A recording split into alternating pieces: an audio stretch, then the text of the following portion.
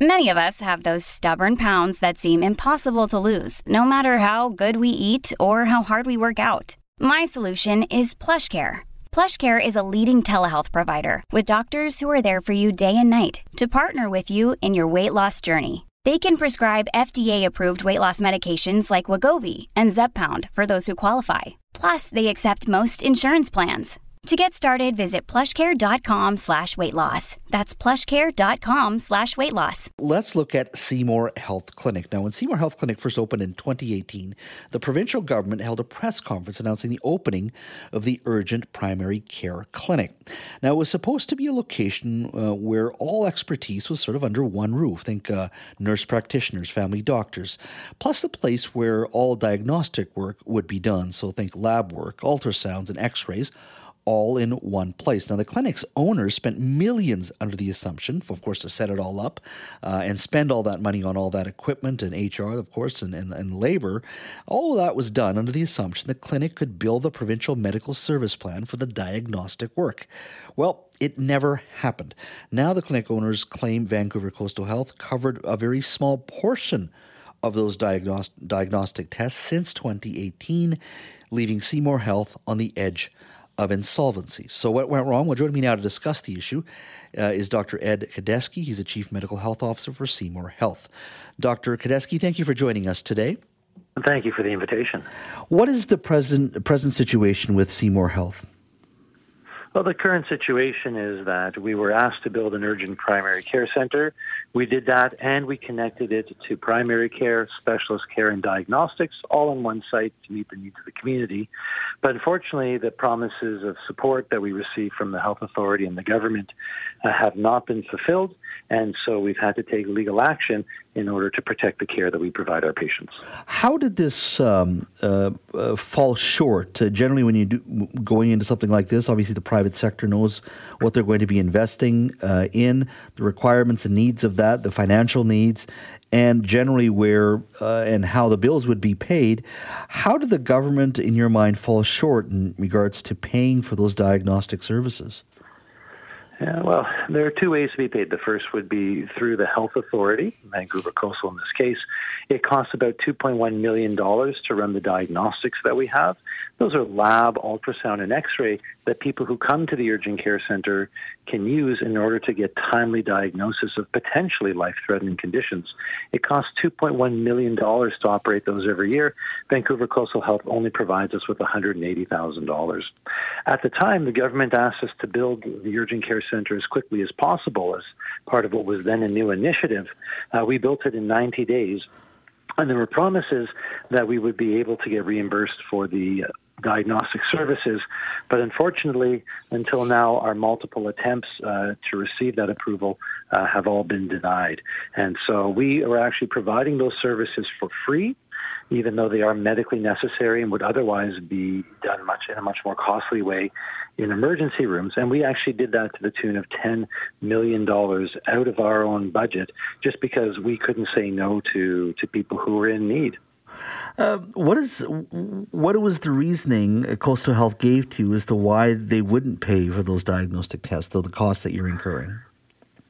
This is a point of great confusion. We've heard over and over again and in multiple interviews how happy they are with the services that we provide. We hear from patients how delighted they are to get full-service care, the right care at the right time, all in one place, where their family doctors are, where their specialists are. They're able to get urgent and timely testing done. So if they have potentially an appendicitis or a blood clot or a pregnancy complication, it's all done right there. And so we're shocked that we're not being supported, and this model of a community health center or team-based care that we would hope would be scaled throughout British Columbia, seeing the crises in places like Langley and Surrey and the overcrowded, overburdened emergency rooms and the lack of family doctors. We would have hoped a model like this would be scaled. Instead, we're fighting for its very survival.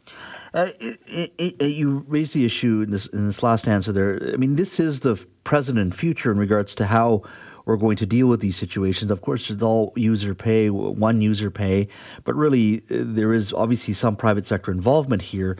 But one would argue this is the model moving forward, where you do have a single payer, and there is opportunity for disruption and, more importantly, innovation within the system. I want to be very clear. All of the services are through the public healthcare system. Seymour Health is just an independent operator, and we've done it in a very lean way. And our UPCC is only one of 3 in the whole province that is connected to primary care, and the only one with advanced diagnostics such as ultrasound, and also the only one connected to specialists. So we're able to have pediatricians and obstetricians on site who can come down and provide consultations. So no one has ever had to pay for any of the services we've provided. And in fact, not only that, but the government itself hasn't paid for over $10 million of services that we've provided, because until the recent aggressive and unnecessary legal action from Vancouver Coastal Health, we continue to provide those services in good faith, because that's what our patients and our community need. In regards to other provinces, do we see more Seymour Health's, your type of operation in other provinces? When we look around the world, we see that the best healthcare systems are founded on strong primary care, and we know that team-based care is a way to extend the family doctors that we have.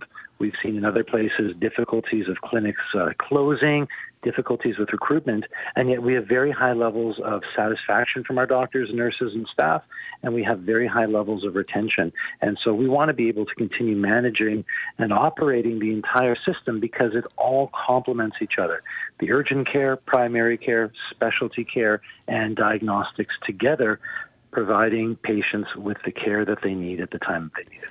Can this issue be addressed before it goes to court? Again, we are open and to any sort of resolution. We want to be able to continue with this model. We want to spread this model to all the parts of British Columbia where people don't have a family doctor, the 1 million people without a family doctor, where people wait hours and hours for a walk-in clinic, or 17 hours to be seen in the emergency room. This is a solution that we've proven works. We've proven it's efficient. We've proven it's a great use of public funds, and it's a way to help a burnt-out medical profession. And so we want to work with the government and the health authorities to bring this to the people of British Columbia, as opposed to fighting for its survival. Dr. Kadesky, thank you so much for your time today. Thank you.